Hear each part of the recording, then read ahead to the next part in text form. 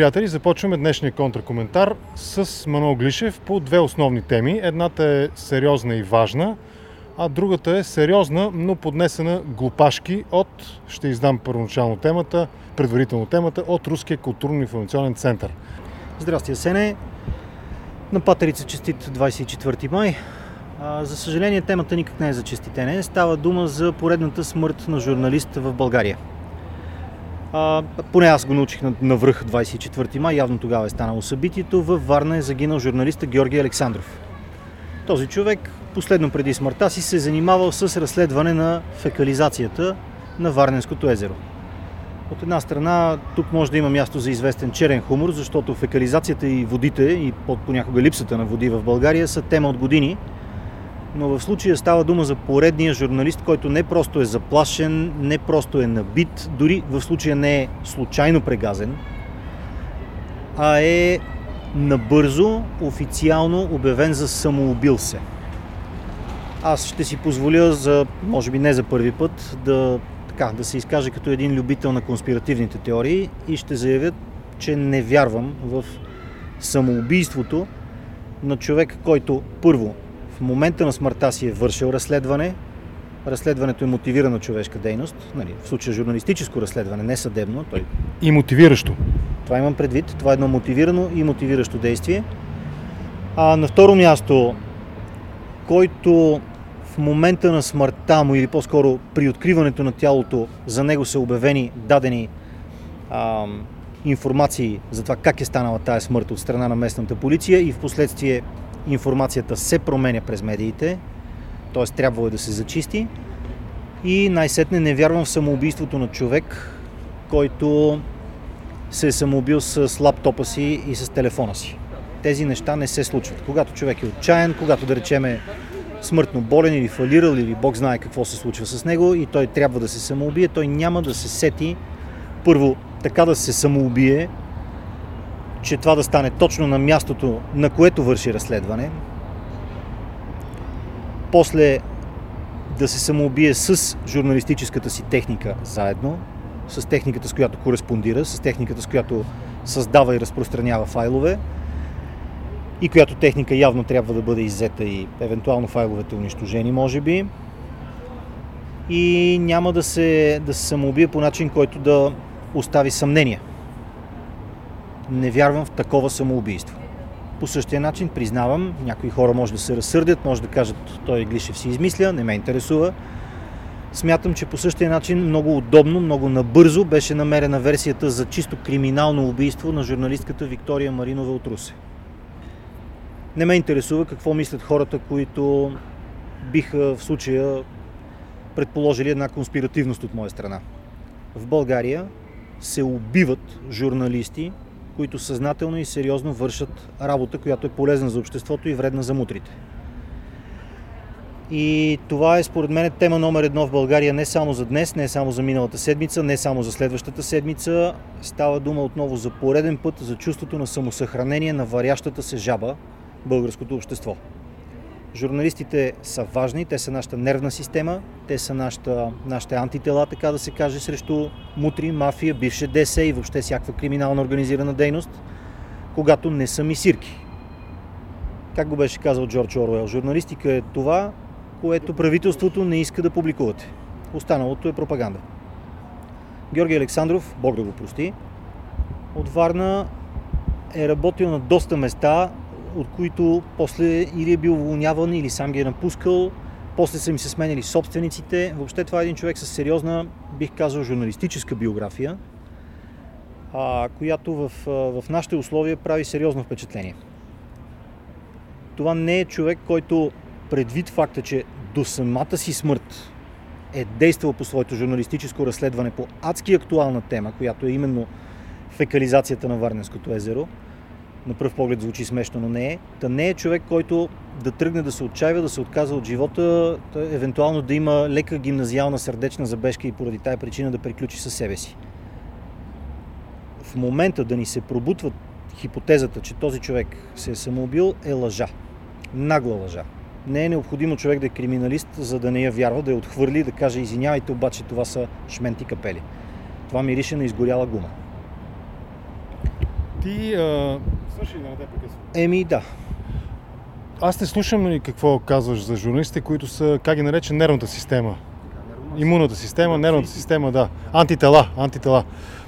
Обаче, българското общество, или поне тази част от него, която ние с теб следим и към която ние с теб спадаме и принадлежим, сякаш е много поляризирано по отношение на оценката си на журналистите.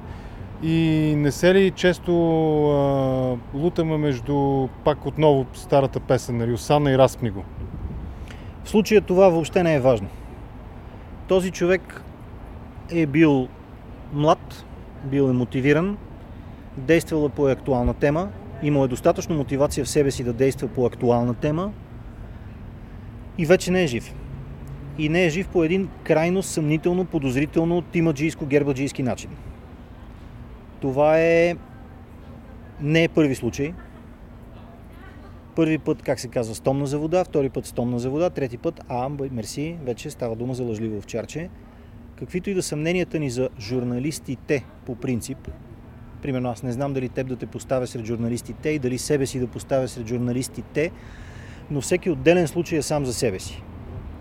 Ако утре, примерно, да речем, изчезне друг някой журналист, загине, изчезне, бъде намерен в вид неудобен за логаритмуване, аз пак няма да повярвам, че този човек случайно е загинал.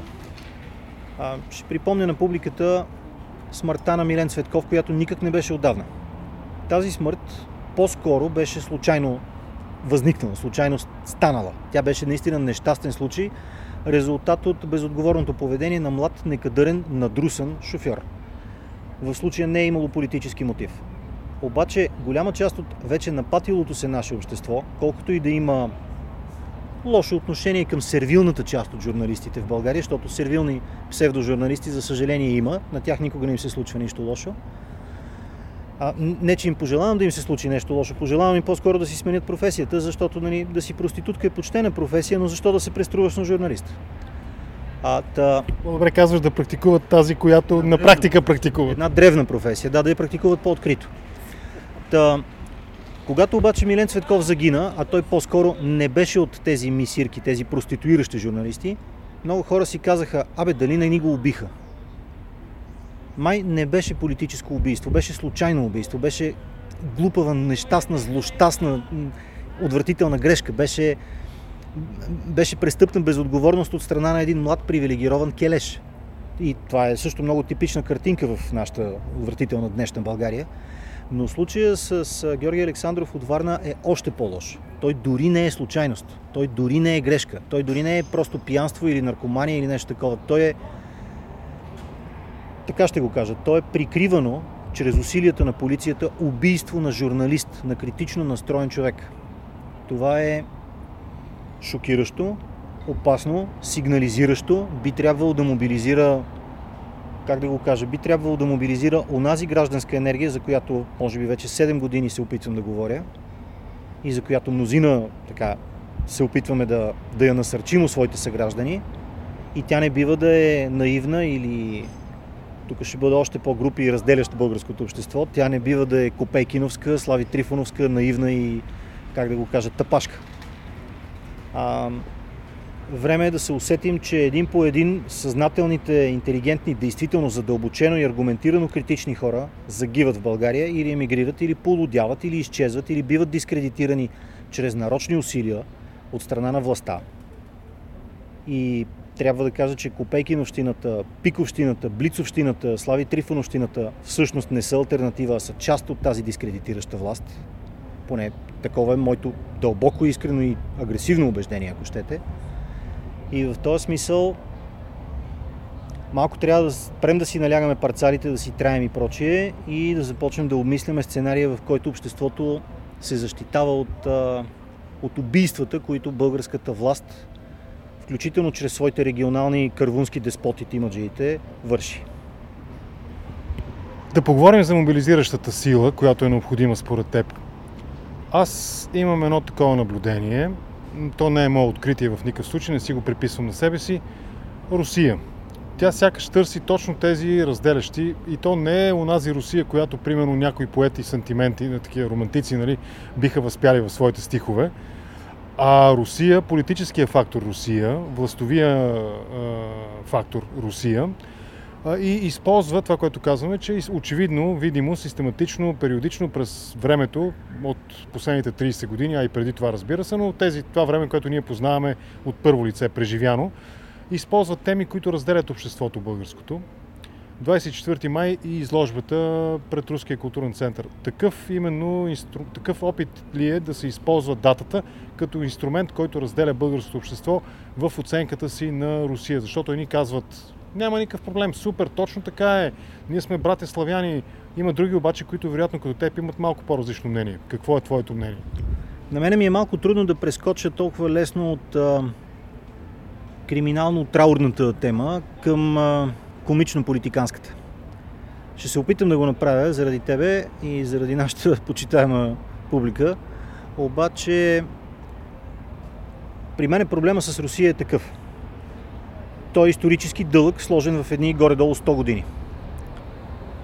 Криволяво от към Великата октомврийска социалистическата до днес. Руската политическа култура, съветската политическа култура, организационна култура, културата на тайните служби, така да го кажем, а оттам и на зависимите, свързани с тях криминални организации, е пряко свързана с нашата подобна подземна култура. Тя не е блатна в оня благородния смисъл. В който Висоцки би е възпял. Висоцки би е възпял, точно така. Тя е блатна в смисъла, че е мочурлива и там като стъпиш се удавиш. Българската култура, поведение, типажа на тайните служби, оттам на свързаните с тях и взаимно зависимо обвързани с тях мутри в България, културата, която е на ДС и на пост-ДС-тата, е типично руска в България. Тоест, за нея човека не значи нищо, човека може да изчезне, човека може да бъде убит и обявен за самоубит. И всеки, който потвърди, че му мирише на изгоряла гума, че цялата скалъпена новина в невинната си версия му звучи подозрително, може да бъде обявен за идиот.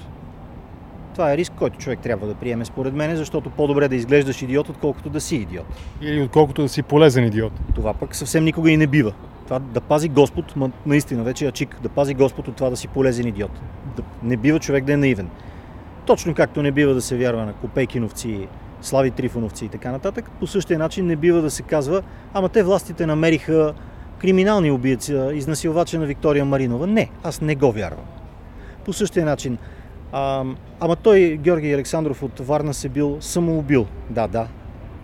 И аз утре, примерно, ако случайно ми падне саксия на главата, ще съм се самоубил, нали? Не. Планирам да живея към 90 години минимум, всъщност. Но това са до някъде божи работи, до някъде на нашите служби. До някъде на мутрите около тях.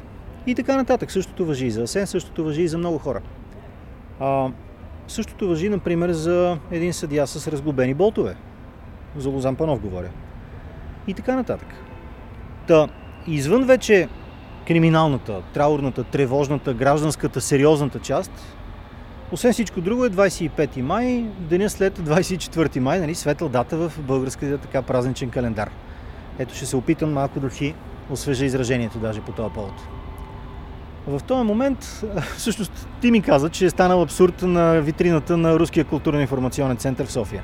Ето ни е втората тема, тя е съвсем различна. Доста по-ведре, доста по-глуповата е. Не е толкова важна като първата. Но пак е важна, защото става дума за пропаганда. В момента нашия общ познат и приятел комитета, кмета на Лозенец, Господ здраве да му дава, свестен човек, повдига въпроса за така наречената костница в Лозенец. Тя костница ли е въобще? Има ли място за съветски паметници в България въобще? И според мен въпросите, които той задава, са изключително разумни. Точно в този момент обаче протича и един от най-хубавите български празници, 24 май, деня на славянската писменост и българската култура, деня на Свети Кирил и Методий, в светската си версия. В този момент на витрината на Руския културно-информационен център се появява една икона на Свети Кирил Философ, хубава руска икона, заснета, разбира се, репродуцирана от 17 век в своя оригинал, под която стои надпис горе-долу с подобно съдържание. че Свети Кирил и Методий, които са големи, разбира се, единият философ, а другия Методий Моравски, са големи славянски просветители, да, разбира се, и освен това са големи носители на култура и писменост на Русия, както пише в текста на руски език. Към Русия, към Рус, по-точно, към Древна Рус. Това може да бъде разкостено по множество приятни начини, които засягат историята на идеите, политическата история на 9 век, когато Кирил и Методий са живели, и филологията. И по филологически начин също може да бъде разкостено. Най-елементарното, което може да се каже, е, че Свети Кирил и Свети Методий никога не са били просветители на Руси, в Древна Рус, защото не са стъпвали в Рус. И двамата са били... Посещавали са най-много, както ми напомнят мои приятели, посещавали са най-много Кримския полуостров. Разбира се, Крим наш. В наше време Крим е окупиран, освободен от Руската федерация и в този смисъл те са били на една древноруска територия. И в този смисъл Кирил и Методий може би всъщност са едни големи руски просветители. Това са глупости. Това е виц, това е простотия. По това време Крим е бил гранична зона между Византия и хазарското хаганство, хаганат. Тук възниква един въпрос, също, който от към комичната му страна не го бях осмислил аз. Пак мой приятел ми беше дал идеята като майтап, кодош, доста на място кодош. Доколкото преди да заминат за Моравия, Кирил и Методий са изпълнявали хазарска мисия, доколко днешна модерна Рус, която се гордее, че Крим е наш, доколко тя не е една хазарска държава. Чувал съм, че за така определен по-патриотичен сегмент от постсъветското общество думата хазари е обидна. Не знам защо. Лично аз нямам проблем с хазарите, но доколкото знам, един народ изчезнал някъде около 10 век. Обаче по някаква причина така хазарската теория не е при сърце на руската публика. В този смисъл внимателно с това как Свети Кирил е просветител на Руси. Тъй като и нямам предвид града Руси в България, в северна България. Ние видени руси, а те във Видин не говорят така. Имам предвид Древна Рус. Константин Кирил, философ, и брат му Методий, бъдещия моравски епископ, никога не са стъпвали в Рус. По тяхно време Рус е била нещо като скандинавски клан, който тъкмо основал своите първи селища на днешна руска територия, много далече от Крим наш, по-скоро Новгород наш е било тогава. Или някъде около блатата там в Московия, как се казва, в Московията. Доста по-на север от Московието. Московието им е било бая далеч. Те са били още на брега на Финския залив. Така, в момента, в който Руския културно-информационен център в София иска да прави пропаганда в България, нека да помисли пак, що за хора наема на работа. Той път са наели някакъв некадърник, който е заявил, че Свети Кирил е просветител на Руси. Ами той не е стъпвал там. Нямам нищо против, ето аз съм да речем с един консервативен възглед, нямам нищо против да смятам, че Свети Кирил и брат му Методий, брат му Свети Методий са просветители на цялата славянска езикова група. Нямам проблем с това, че много и различни етноси са се възползвали, славяно-говорящи етноси, са се възползвали от доброто дело на Кирил и Методий. В крайна сметка двамата са от Солун. Солун не е бил точно български град през 9 век. Двамата са заминали първо за Крим наш. Той тогава не е бил наш. Не е бил и ваш. Той е бил на хазарите. На хазарите много е важно. Които посвещава. Може би, да, чието свещено дърво там, да речем, отсича Свети Кирил. После се връщат в Константинопол, после заминават по море за Венеция. От Венеция на север се озовават през така наречената Остмарка на източно-франкското кралство, се озовават в териториите на тогавашна Моравия или Велика Моравия, т.е. това е горе-долу днешна Словакия. Това са едни територии, които не са Руси, не са Рус, не са Русия, не са и България.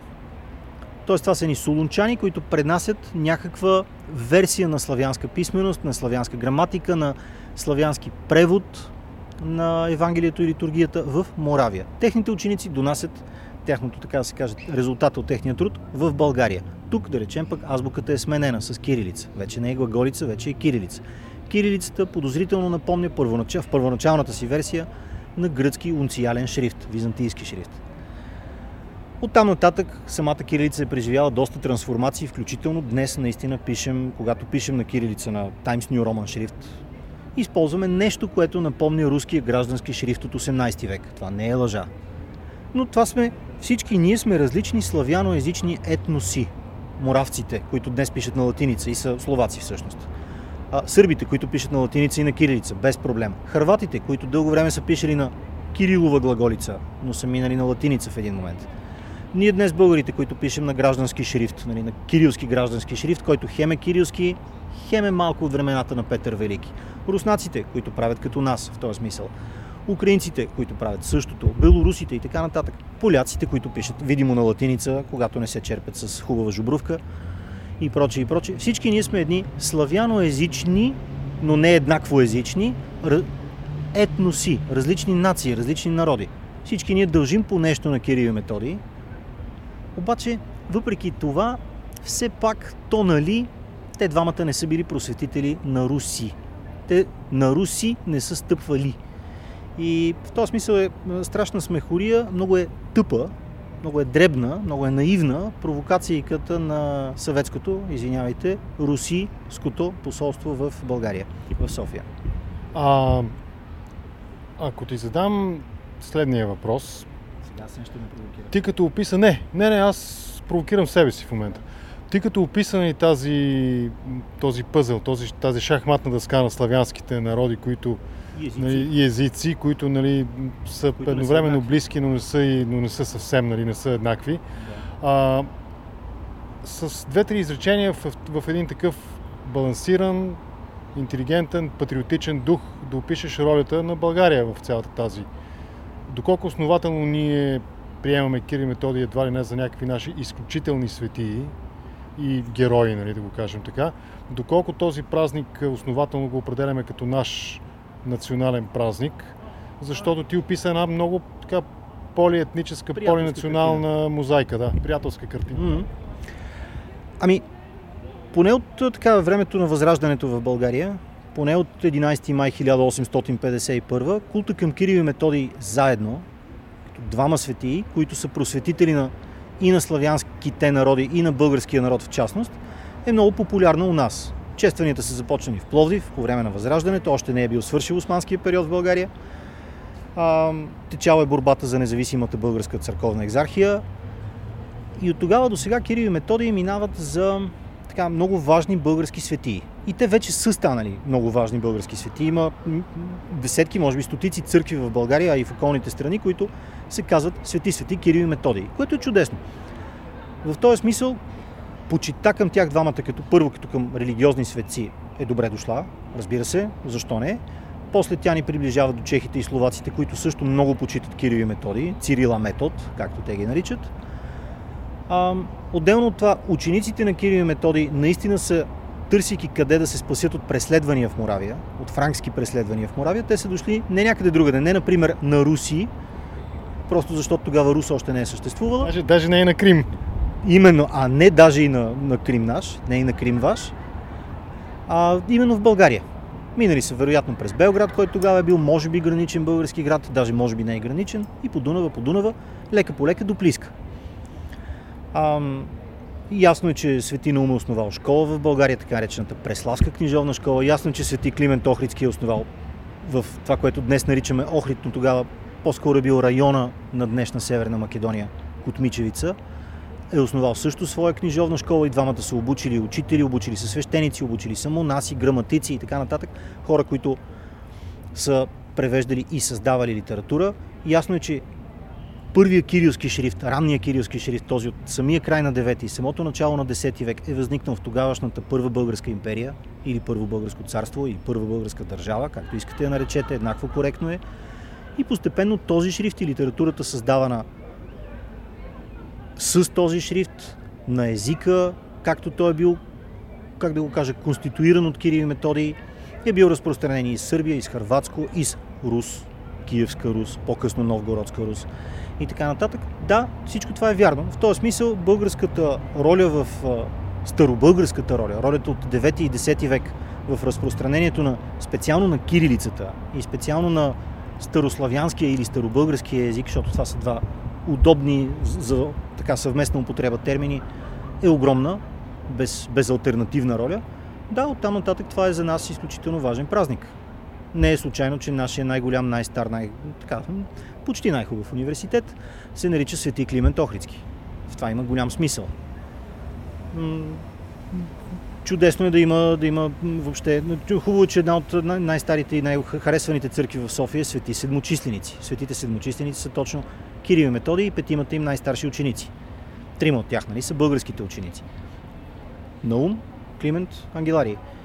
И няма никакъв проблем да сме добри българи в този смисъл. Едновременно с това да сме и добри хуманисти, добри християни, и добри европейци, и както щеш го кажи, модерни хора, добри просвещенци, постпросвещенци и да ценим това наследство. То е страхотно наследство, то е едновременно и византийско, и християнско, и ако щеш и древногръцко по някакъв начин, защото в крайна сметка те адаптират гръцката култура към нова група езици. Така че това е супер. Оттам нататък да ни се обяснява как Свети Кирил, примерно, или Свети Методий, или Свети Наум, или Свети Ангеларий, или Свети Сава, или някой друг от тази група свети принадлежи само на една държава, само на една нация. Това е грешка, глупост, евтина пропаганда и просто няма да стане. Но пасаран. Няма да мине. Да, Кирил и Методий са български светци, без да са стъпвали в България дори. Да, те са и светци на нашите братовчеди от Македония. Те са и светци на нашите малко по-далечни братовчеди от Сърбия. Те са светци и за хърватите, и за украинците, и за руснаците. Окей, да, разбира се, защо не. Те са износители на християнство за славянския свят, защото някои хората не са изнасяли демокрация или революция, изнасяли са християнство. И така. Добре, аз те попитах по-скоро не дали основателно, а именно да обясниш основанието на такива добри смисъл на думата претенции. Да. Надявам се да съм бил, ясен по този въпрос. Разбира се, това е тема за много книги. Голяма част от тия книги са написани, но дали Кирил и Методий са повече български или повече руски е тема, по която, примерно, днешните гърци и днешните словаци биха могли да ни се засмеят. Въпросът не е дали са повече руски или повече български, а според мен въпросът е защо в този разказ за Кирил и Методий руската официална доктрина, пропаганда и политика прави всичко възможно, така че България да не съществува дори като прилагателно. Български земи, говори се за македонски земи, Карпов говори за византийски, от Византия. Има защо се говори за византийски мисионери. В крайна сметка Свети Кирил и Свети Методий са византийски поданици.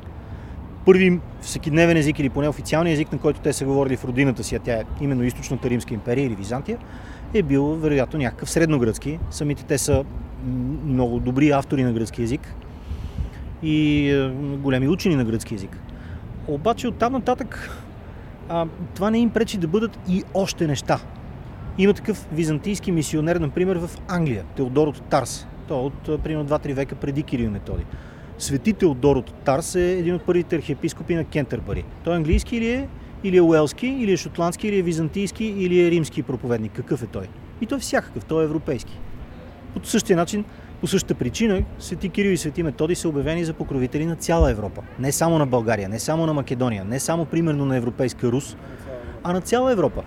Въпросът, който ти зададох, беше защо Русия полага усилия да извади България от този разказ, очевидно от тази изложба. Защото сегашната руска държава, точно както почти всяка форма на руска държава, е враждебно настроена към всяка отстояваща себе си нация. Тези хора там, където решат да наложат своите интереси, ги обявяват за свещени, а всички други интереси, включително местните, се обявяват за, примерно, опортунистични, ревизионистични, фашистски. Много често Кирил и Методий в този смисъл са фашисти, защото не са били руснаци. А те са били едни ромеи, византийци, даже империалисти, защото техният господар, естественият господар е бил императора Михаил III. Те наистина трябва да са империалисти. Някакси в същността на културата на руските, не само тайни, а и явни служби, на руската държавна пропаганда, която е постсъветска, нека да не го забравяме, е конспиративничкото, немитото. Желанието да изкривиш историята, да я приведеш към себе си, даже не толкова с цел да докажеш някаква своя теза, колкото да деморализираш събеседника. И всеки външен чужд събеседник ти го възприемаш не като приятел, даже не като опонент, ти го възприемаш директно като враг. За съжаление, руската официозна култура е такава, тя е враждебна, тя е разделяща, тя е параноична, тя е свирепа. И според мен единственият начин човек да се справи с нея е да я реже изкъсо, но оттам идва и изкривяването на ролята на двама светци, двама мисионери, двама проповедници, двама големи християни от 9 век и двама големи учени от 9 век едновременно с това. И на техните ученици, които също са едновременно светци, мисионери, проповедници и учени.